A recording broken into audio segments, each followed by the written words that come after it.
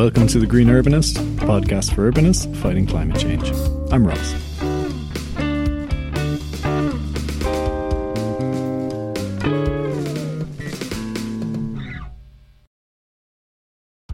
Hello everyone. Today's episode is a fascinating conversation with Jeff Rissman. My name is Jeff Rissman, and I'm the Senior Director of the Industry Program at Energy Innovation, which is a nonpartisan energy policy and climate think tank based out of California. Jeff joined me to talk about his new book, which is called Zero Carbon Industry. And in particular, I wanted to talk to him about decarbonising the industrial sector as it relates to buildings and infrastructure and urbanisation in general. So we really focused on talking about concrete and steel as two huge contributors to industrial emissions and global emissions, and being core elements of how we are creating cities, constructing buildings and infrastructure, etc. And so we have this, quite wide-ranging conversation of, what are the likely pathways of decarbonising these two, really intensive materials? What role does policy have to play? Turns out that Jeff, he told me just before we started talking that he also has a master's degree in city and regional planning. So he was totally tuned into all things like circular economy and adaptive reuse of buildings and efficient use of materials in architecture. So yeah, we had a really interesting conversation. But on top of that, he's also just incredibly knowledgeable about how all these materials are made, how all the industrial processes work, all the new and upcoming technologies for decarbonising them and electrifying them, etc. So yeah, it's a really, really interesting conversation. I learned a lot. It was very eye-opening for me, and I think it should be interesting for you as well. Just before we jump into the conversation, just to let you know that his book, Zero Carbon Industry, is out on the 27th of February 2024, and it's available for pre-order now. The link to have a look at that is in the episode description, so do check that out once you've listened to the conversation. If you are enjoying The Green Urbanist, and if you enjoy this podcast episode, please do share it on social media or with a friend or a colleague. That really helps the podcast to grow. Another thing you can do if you're listening on Spotify or Apple Podcasts is to rate and leave a review for the podcast. So that actually really helps for more people to see it, for it to climb in the rankings and get recommended to more people on those platforms. So that really does help. Okay, enough of me yammering on here. Enjoy the conversation with Jeff. The reason I wanted to have you on was you have a new book coming out. Can you tell us what is that book about, and what's the thesis of it? Absolutely. The book is Zero Carbon Industry, Transformative Technologies and Policies to Achieve Sustainable Prosperity. And yeah, it's being published by Columbia University Press on February 27th. And the book is trying to fill a gap in awareness. So there's a lot of attention is paid to how to clean up electricity generation through solar and wind, for example, or vehicles through electric vehicles. But people don't pay as much attention to how to decarbonize manufacturing in the industrial processes that produce cement and concrete and steel and plastics and all the materials and products that we rely on every day. But globally, those processes are responsible for a third of human-caused emissions, including the electricity they purchase. It's about a quarter of human-caused emissions, excluding the purchased electricity. Either way, it's a huge share of our global emissions footprint, and we can't solve climate change without a shift to clean industry. This book aims to provide a comprehensive guide to what are these industries and how are they producing their emissions? What are the exciting technologies that are enabling a transition to clean industry? And finally, what are the policies that policymakers can enact to help ensure that these technologies are commercialized and scaled up? Excellent. So, okay, sounds really fascinating and sounds absolutely super important. And we'll get into more of the city scale stuff in a moment. But I'd be interested to know, what are the sort of main, I suppose, industrial processes or materials that you cover in the book that are sort of the big hitters? Sure. So while the book covers the entirety of industry and manufacturing, there are some specific materials that stand out. The three highest emitting industries are the iron and steel industry, the chemicals industry, which produces plastics, which are used in building quite a lot, and the cement industry, where cement is the binder in concrete. So it's the building sector is the overwhelming consumer of that. So there's tight linkages between industry and industrial emissions processes and the choices we make for how we build our cities and infrastructure. Yeah. And I suppose, well, maybe let's get started into this question of concrete and steel, because I think I suppose probably listeners of this podcast will know, but just to set the scene a bit about the fact that, society is rapidly urbanizing around the world, and we're moving quickly from 50% of the population being urban at the moment to probably 70% or above by 2050. And so, in that couple of decades time, we're seeing really whole new cities, whole infrastructure networks being built. And a lot of that will be built with concrete and steel as the main components.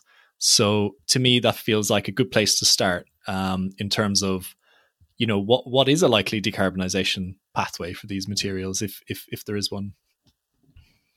It's a great question, and you're right that this question is growing in importance as urbanization continues around the world and in lower and middle income countries, particularly. There are good decarbonization pathways for steel and for concrete and cement. One option for steel is to increase steel recycling, where you take steel from demolished buildings and scrapped vehicles and put it into an electric arc furnace and produce new steel with it, which is a fairly low carbon process if fed by renewable electricity. Not completely carbon free, but far, far, far less, about 7% as much as making primary steel, non-recycled steel. The problem is that we don't generate enough scrap every year to meet our full steel demand. So there isn't enough scrap to recycle. So we need a way to decarbonize primary steel making as well. And the leading technological contender there is a process that uses hydrogen called hydrogen direct reduced iron. So you create hydrogen gas by using renewable electricity to split water into hydrogen and oxygen. And then you can use the hydrogen to convert iron ore, which is what you dig up out of the ground, to metallic iron, which is the main component of steel. That's already been demonstrated. There's a consortium of companies called Hybrid in Sweden that have produced zero carbon primary steel this way, and projects are underway to build more of these types of plants around the world, particularly in Europe. There are other steel routes based on direct electrolysis, where you use electricity to convert iron ore to metallic iron rather than hydrogen or fossil fuels. There are some startups working on approaches there, either at high temperatures, which is called molten oxide electrolysis, or with the iron ore ground up in a solution, aqueous electrolysis. Not to get too technical, but those are a little less technologically mature than the hydrogen route, but also are possible options. On cement, your listeners might be aware that concrete is this composite material where you have cement, which is a binder like a glue that holds together tiny bits of rock and sand, which are called the aggregate. So concrete is this mixture of cement and aggregate, and you can pour it into any shape to form buildings and bridges and things. The aggregate is not where the emissions are. It doesn't take much energy to crush up rock or gather sand, and you can do it with electricity. So the emissions are really come from the production of the cement component to concrete. And the way that's made today is that people put limestone into a large cement kiln, which heats it very hot, usually by burning coal, and decomposes the limestone to make clinker, the main component of cement. And that produces a lot of carbon dioxide, some from burning the fossil fuels and some from decomposing the limestone, which is calcium carbonate. There's carbon in there that comes out. So cement needs at least a two-pronged approach. One, to decarbonize the heat. You can heat the cement kiln and the precalciner electrically. And another approach to address the emissions from breaking down the calcium carbonate rock, which you can either capture using carbon capture. That becomes a lot easier if you've already electrified the heat, because then you're not mixing it with all the exhaust gas from burning the stuff. Or there are alternate chemistry cements that have lower or even potentially zero carbon emissions from their materials. So that's a quick overview of ways to decarbonize those two important building materials. That's really fascinating. I mean, I think it strikes me that it sounds like a lot of the technologies we might need are already in existence, or at least in a small form and ready to be scaled. Yeah, I think that there are many exciting technologies that can and are in the process of decarbonizing industrial production. For instance, there are a huge range of technologies to produce heat from electricity, which can deliver heat more efficiently than burning fuels for heat, and then is easier to decarbonize, because then you can supply the electricity from wind, solar, or other zero emission sources. So, and in many cases, all that's needed is to adapt a technology used in one area to a new area. For instance, we're talking about cement, where today the cement kilns are heated by burning coal. But there's a company, Cementa, that demonstrated that you can heat them using an electrical plasma torch. It's the same technology that's used in a plasma cutter, which cuts sheet metal. So in that case, you don't have to reinvent a plasma torch. It already exists. So it's used industrially for cutting metal. All you need to do is adapt this technology to heating cement kilns. And there are other technologies that could perform this role, and so on. But it's an example of how a lot of the work that needs to be done now isn't at the fundamental research stage. It's just at the stage of engineering development or commercializing new products, like an electrical heating system for a different industry. That's interesting. Yeah, fascinating. I mean, it strikes me that I think, fossil fuels are, of course, the villain of the climate change story. But I think we need to acknowledge that we really have built our whole society around what they can do for us, and the incredible, the incredible range of materials and processes that they allow through that, incredible energy density. Do you think that, what's the role for? It sounds like some things can be replaced with, we'll say, zero emission or lower emission technology, but considering the speed at which we need to decarbonize, what's the role of simply doing less, using less steel, using less concrete, etc.? Yes, I'm glad you've touched on this, because material efficiency and circular economy approaches are so important. So the technologies I've mentioned can produce these materials cleanly, but even more cost effective than that could be to design a building or a product to be just as functional, just as useful, but use less material. And that's absolutely possible with smart designs that optimize material use and material placement. Just to give two, so the buildings and urban landscape are a good example of this. For instance, today buildings are often built using some buildings with metal frames use metal beams, and they have a limited number of metal beam sizes and thicknesses that they'll use on a construction site. And that's to keep things simple, right? If you have a smaller number of different sizes or thicknesses of beams, there's less complexity there. But it also means that you're going to round up. You're going to use the next heaviest, strongest beam, which may have more material than you need to provide the structural support you need in a given spot. So if you have a design that uses the material where you need it for support and doesn't place excess material, you can reduce the amount of steel needed in that building without affecting its ability to withstand load and earthquakes and so on.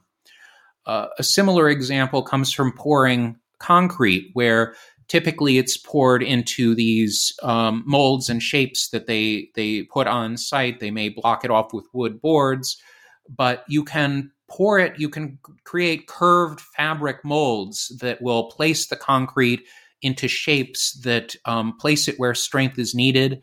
Or you can even create voids within the concrete using and this is again for spots where you don't need that strength. Using an inflatable thing that blocks the concrete from entering that spot, and then so you can use less concrete if you're willing to do a few more steps that are not energy intensive in the construction phase. So the key there is to try to keep it simple and fast, since people want to be able to build buildings quickly. Time can be money for these, investments, and that's absolutely possible as these techniques become more common. Yeah, it's interesting. I mean, within the sustainable architecture space, one of something that's commonly said is the most sustainable building is the one you don't build, and it's this real thing of checking, do we really need this? And I think the economy hasn't caught up with that, because of course building things is good for GDP, is good for economic activity, but they're not, in terms of the carbon emissions and the environmental impact, it's not always worth it in terms of what society gets for that construction. Absolutely. And in the vein of not building buildings when you don't need to, there's adaptive reuse. So, of course, you could take a structure that already exists, and maybe it's not a perfect fit for its location now because, the neighborhood changed or the needs are different. But potentially it can be adapted, changing offices to housing or changing a railway station to a hotel. And aside from being environmentally friendly and material efficient, that also can preserve historical character and make for some aesthetically beautiful structures. And then the other piece of not building buildings when you don't need to is building them for longevity and quality. So this is particularly an issue in some places like China, where the average lifespan of a building is 2 to 3 decades, and then they will tear it down and replace it. And given that China has a vast amount of urban infrastructure, if they're replacing all of that every 30 years or so, that's an enormous amount of concrete and steel that has to be produced unnecessarily. So if buildings are built with sufficient quality, which relates to strong building codes and material quality, and are maintained properly, then buildings can last far longer than 30 years. They can last 100 years or more. And that is the less you have to replace a building, the fewer buildings you need to build simply as replacements. So adaptive reuse, longevity, and quality are all parts of the puzzle as well. You touched on there about regulation and policy. What's the role of that in this decarbonisation? Policy is very important. There are all of these wonderful technologies that are able to decarbonize industry, but the playing field is not entirely fair today. Fossil fuels don't have to pay for the full harms they do, either the damages they cause to the climate, nor to the public health harms, including the thousands of deaths that they cause in the United States alone from their conventional emissions, such as particulates, conventional versus climate or greenhouse gas. They emit both. And so they have this unfair advantage where they're causing all these harms and it's not priced into their costs. And so policy can help to provide a more fair and level playing field. There are a variety of ways, there are a variety of good policies that can achieve this. My book, Zero Carbon Industry, goes through a lot of them. One that I'll highlight here would be green public procurement.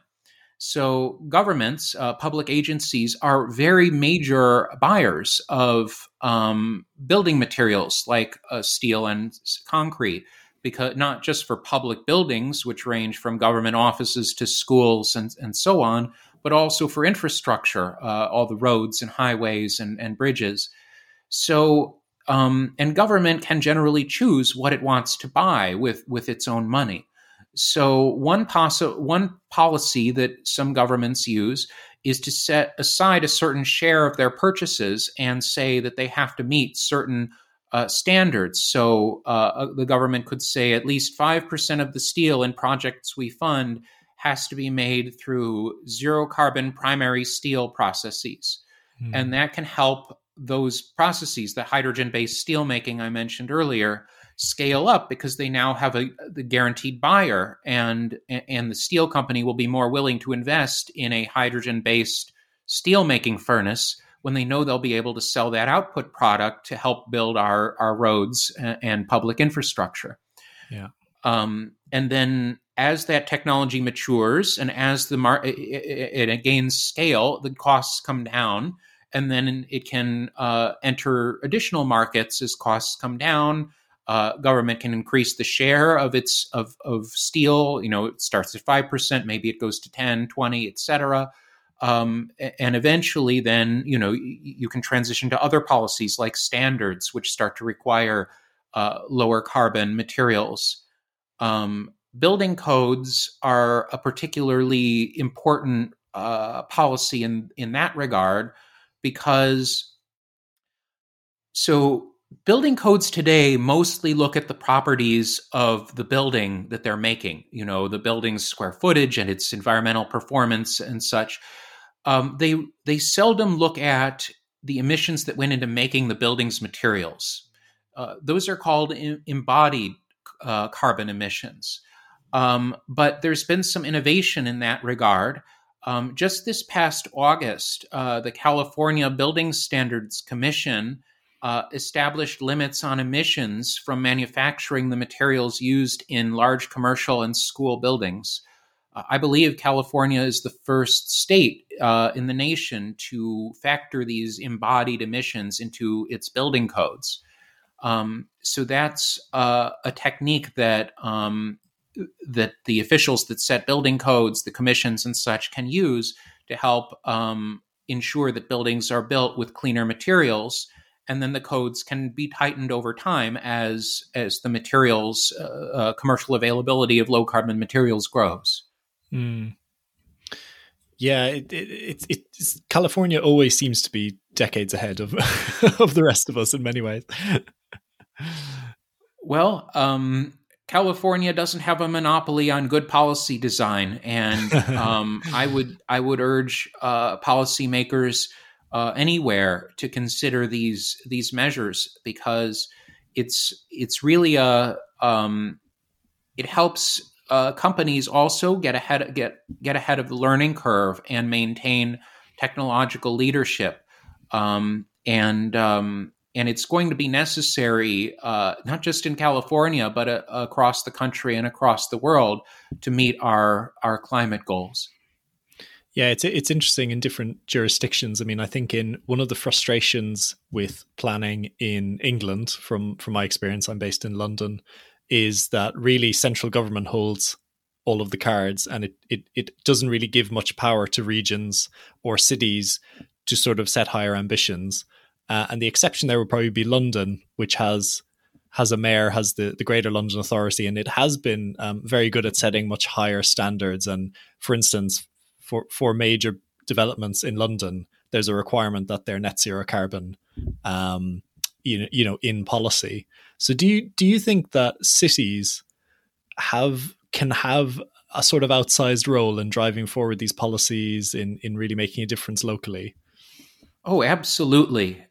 Cities are so important in helping to establish the policy environment that will enable the clean industrial transformation. In many places, building codes are done at the city or local level. Although, as you point out, in some cases it may be reserved for a higher level of government. But that can have advantages too, since you have the advantage of scale. If the higher level of government does enact a good policy, it will affect more localities. Cities, but aside from the building codes, which can reflect the embodied emissions in the building products, alongside, of course, the building's performance, environmental performance during the building's lifetime, they also can do set urban form. They can use green public procurement. There are financing mechanisms that apply at the subnational and local and regional levels. It's fairly common for city governments in some places, including the United States, to offer tax incentives or other subsidies to companies that achieve certain public policy goals. Like, if you locate here in our city, we'll give you a tax break as long as you create a certain number of jobs. Well, there's no reason that they can't attach environmental goals to those types of incentives. They can also say, well, this tax break is if you locate here and produce materials in a low carbon way, or this is a program that offers incentives to clean industry to locate here in our city, and then it creates high quality jobs for the residents of the area, and it avoids introducing the pollution that might come with an incentive that did not have those environmental requirements. So it protects your people, the health of the residents of the city. So it's a really good fit for cities in that way. Yeah, it's interesting. I mean, my image of the sort of supply chain for these industrial products is that it's very globalized, and that we might be buying steel and other inputs from around the world. Do you think that sort of relocalization of this industry is part of the solution, or do you think we'll still keep with this sort of largely globalized system, or have I just got that wrong? Good question. Well, I don't have a crystal ball, but I do think that you're right that these commodities are traded internationally, steel, even cement to a degree, although more of the cement and concrete industry, more of that is done locally just because the materials are bulky and heavy, and the precursor materials are widely available in most geographies. So there's a little less of a reason to trade that in many regions. But just about almost every country has an industrial base. It varies in size and composition, but there's an industry sector in almost every economy. So there's something that almost every policymaker can do to help clean up their local industry. I don't think that international supply chains are going away. I think there still will be international trade of materials, But these policies can apply to internationally traded materials as well. And that can help domestic producers sometimes. And there's, a major policy example of this is the European Union's carbon border adjustment mechanism, where there's a price on carbon emissions in Europe, and this mechanism means if products are being imported into Europe, whether it's steel or cement or other things, it looks at the embodied emissions, the emissions that went into making them. And if they don't meet these standards, there's a fee, which helps level the playing field for the producers inside Europe who have to cut emissions or pay the carbon pricing.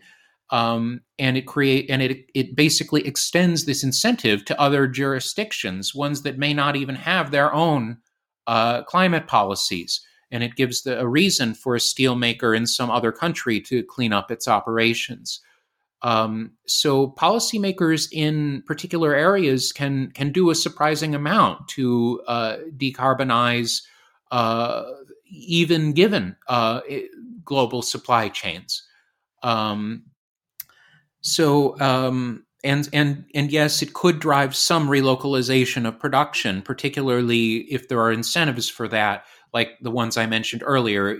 Some type of financial incentive for an industry to locate locally, if under conditions like it provides a certain number of jobs and it's using clean processes. So all of this is possible through smart policy. Yeah, interesting. Can we talk a little bit about plastic? You mentioned earlier that plastic is widely used in the building industry as well. What's the problem with plastic at the moment? And then what's your sort of thoughts on decarbonization? Sure. So plastic is another important building material, maybe not as much as concrete and steel, but a lot of pipes and things are made of plastic and other plastic polymers and adhesives and whatnot. Today, plastic is made from petrochemicals. So the chemicals industry takes fossil fuels that are not burned for energy, but go into other products, are called feedstock fossil fuels. And they will convert the fossil fuels, petroleum products, natural gas, in some cases coal. China, for example, produces a lot of these feedstocks from coal. And then makes them into the petrochemicals, which are things like methanol and olefins and BTX aromatics. And from there, they get converted into the more familiar products that we're aware of, like the different plastic resins that are used in plastic bottles, and then the PVC pipes and buildings and adhesives and so on, coatings, paints. So there are several mechanisms by which this process emits greenhouse gases. So there's these chemical transformations to make the petrochemicals and then make the products often involve input energy, heat, which can be supplied by burning fossil fuels, often natural gas or coal in China. So that's one source, the industrial heating. Also, the feedstocks themselves contain more carbon atoms than are in the output products. So the plastic has some carbon in it, but the feedstock fossil fuels had more. So the difference there is emitted as carbon dioxide process emissions during some of the processing steps. And then there are upstream emissions from producing the fossil fuels at the oil wells, which can include leakage of methane, a potent greenhouse gas. And then there's end-of-life emissions. So today, about a quarter of all plastics that reach end of life are burned, incinerated, which releases the carbon in them as carbon dioxide immediately. And that share is projected to increase to about 50% by 2050.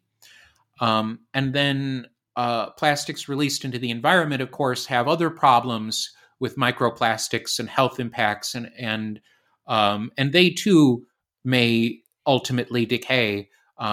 there's a study that shows that microbes are evolving pathways to break down plastics, which Wow. in one sense is good because it could reduce the amount of plastic in the environment. But if it converts it to CO2, that's not a good side effect. So this is to say there are a number of reasons why we would care to decarbonize plastics as a building material and as a material for other purposes. So how do we do that? One option is to substitute other materials. In some cases, you can use, for instance, you could use paper bags instead of plastic bags in some cases. And as long as those are responsibly recycled or composted at the end of life, they're better for the environment. Whereas they shouldn't go into landfill where they could turn into methane. There are also plant-based plastic alternatives, bioplastics. You've probably seen those with cutlery and things. And material efficiency, and which we talked about earlier, applies just as much to plastic as it does to steel and concrete. And then there are ways to decarbonize the production of the petrochemicals themselves, mostly involving clean hydrogen. So if you start with hydrogen made from clean electricity, splitting water, you can use that instead of fossil feedstocks to make your petrochemicals. And then when you turn them into plastics, you can use it's the same methanol or same BTX aromatics. So downstream of there, it's the same processes, but the carbon in them are, had to come from captured carbon that you combined with the hydrogen. And so it's carbon neutral if you use that production route.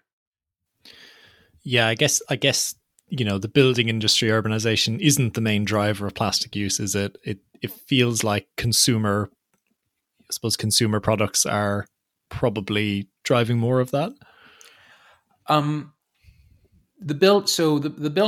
built environment is a significant share of plastic, but it's not the largest share.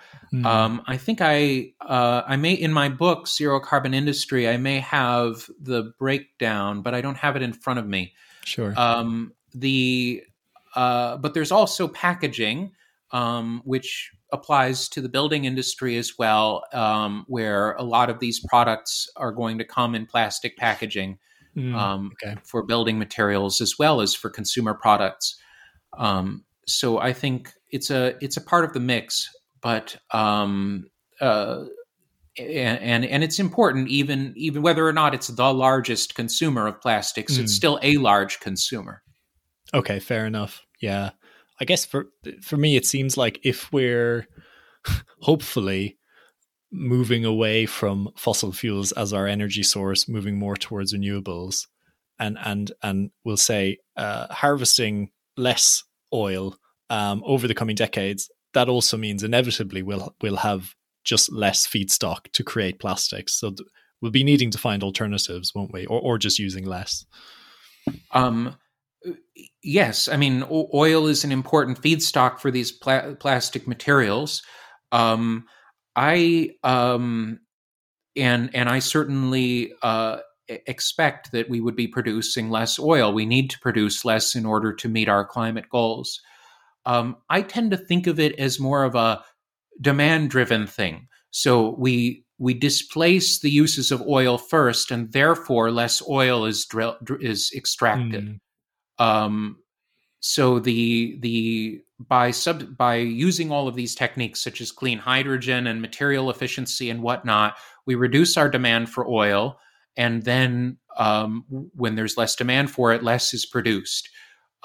I think it's the other route, like less is produced, so there's a scarcity, I think is just less likely to play out that way. So for policymakers, I guess I would emphasize finding policies to clean up materials, clean up the urban environment, and then the resulting impact on fossil fuel production will naturally follow. What's the role of economics here, in the sense that it's obviously incredibly profitable to be producing fossil fuels and to be producing, the sort of dirty industrial products. How do you displace that sort of profit motive behind that? Well, we'll still be selling the goods and services that people need. Sure. We'll still be selling buildings and vehicles and all of that. And there's no reason that someone would pay less for a well-designed vehicle or building that uses less unnecessary material, because just as you can pay for excess concrete that was placed somewhere, you can also pay for architectural and engineering design services that improve the quality of the building and allow less material to be used. So it doesn't necessarily reduce jobs. It can create jobs both through the investment in the clean processes and also in the design services and other areas that enable these products and buildings to be made in this more environmentally friendly way. So in terms of economics, which was your question, this can be an important driver of economic growth, where you want companies to invest money in new technologies, clean, new, modern technologies, and in their people, whether that's the workers who are creating these materials, whether it's the architects and engineers who are designing more efficient buildings. These investments create jobs both directly and then throughout the economy through the respending of money when these people and companies, when you're buying materials, use that money to purchase other things. And a lot of times it creates more jobs than the traditional way. Like fossil fuel industries are have a low labor intensity, meaning for every dollar you invest in them, a fair amount of it is going into capital as opposed to paying for workers. And also a fair amount of it is going abroad. So because there's still a lot of imports of fossil fuels. So they don't create as many jobs in the jurisdiction that policymakers in the UK and Europe and even the US and other places, Japan, et cetera, are responsible for. So this shift to cleaner industrial processes and materials can help to create jobs through smart investment and shifting the dollars from industries where they're not creating a lot of jobs locally to industries that do create a lot of jobs locally. That's a really interesting element of this, I think. Yeah, thank you for outlining that. I wanted to shift a little bit because we've been talking about decarbonization so far, which is obviously hugely important. But I'm also interested, what are your thoughts on the way that these industries have pollution impacts, but also biodiversity impacts and just environmental impacts beyond the carbon emissions? Do you see that improving with these cleaner technologies? And as we decarbonize, do they work hand in hand? Oh, absolutely. So when in industries that are burning fossil fuels today to produce their heat primarily, and these fossil fuels don't just emit carbon dioxide, they also emit a range of pollutants. Fine particulate matter or particulates are the most damaging type for human health and the health of any other animals or creatures that breathe them in. But there's also sulfur oxides and nitrogen oxides that can create harmful health and environmental impacts. The acidification of water bodies is an example from not from particulates but from sulfur and such.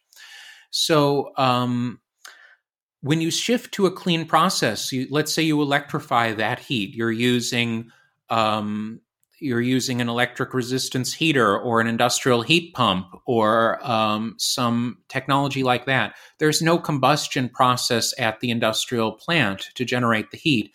So there are no particulate emissions, no sulfur oxides, no nitrogen oxides, and all of those environmental impacts go away. if the electricity is produced in a dirty way, there might be some of those types of emissions near the power plant, but we're already on a course to decarbonize the power sector through deployment of zero carbon electricity technologies. And in many ways, the electricity sector is ahead of the industry sector in driving towards zero pollution solutions. There are already detailed studies and computer modeling and such that show how you can get to a decarbonized electricity grid in various geographies, including the US and Europe and elsewhere.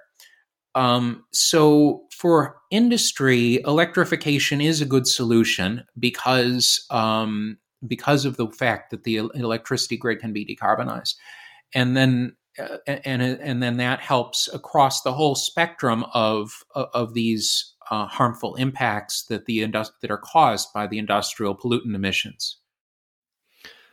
I wanted to give you, before we sort of move on to the final points, I want to just give you a chance if you think there's anything we've missed or any other like messages you wanted to give to the audience.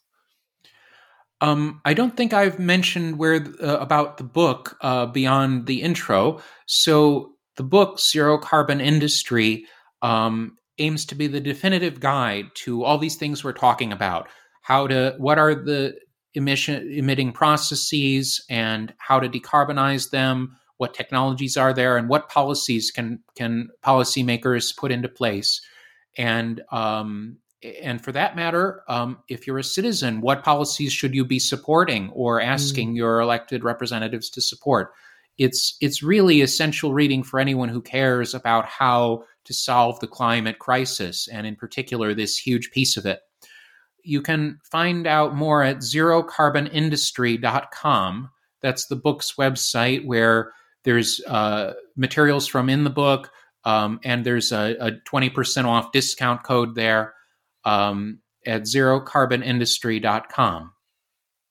Excellent. Okay, really helpful, and hopefully I'll include links to that in the episode description so people can just get there quite easily.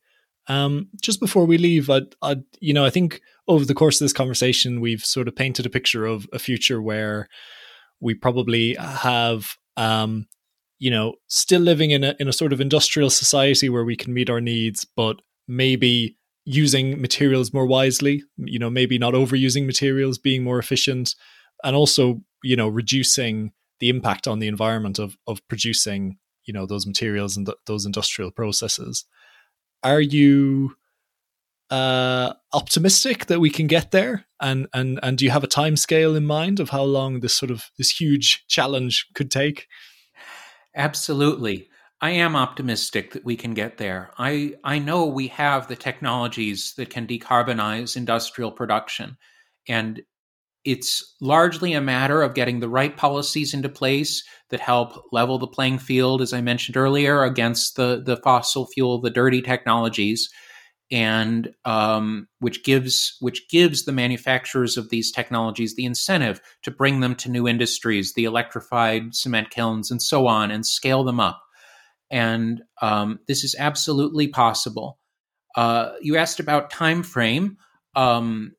I do address that in the book. I say that we could have globally. The book has a global scope, and I say globally you could get there by 2050 to 2070. I gave a range because not every country would achieve zero carbon industry at the exact same moment. Some countries are further along than others. Some countries have more money to invest. And the conclusion of the book talks about how it divides this process into 3 stages, where which technologies and policies do you focus on first, and then later, and then finally. And one of the parts of this process is international collaboration. And the book talks about, actually, it has a whole chapter on how to make the transition to clean industry promote equity and human development, how it can help address some of these global challenges around inequity and poverty. And part of the roadmap is for some of these leading countries that can get there first to then lend help, license their intellectual property, license their technology, etc., to help other countries cross the finish line, lift everyone to the finish line. So I do believe it's possible, and it's possible globally, 2050 to 2070. Fascinating. Well, this has been, I think, quite a hopeful conversation, and just want to say thank you so much for your time. You're a fountain of knowledge, and I feel like I learned a lot, and I'm sure the listeners will have as well. So thank you so much. Well, thank you. I'm so appreciative of the opportunity to share with you and your listeners, and thank you for doing what you do with this podcast. It's so important to help share this information.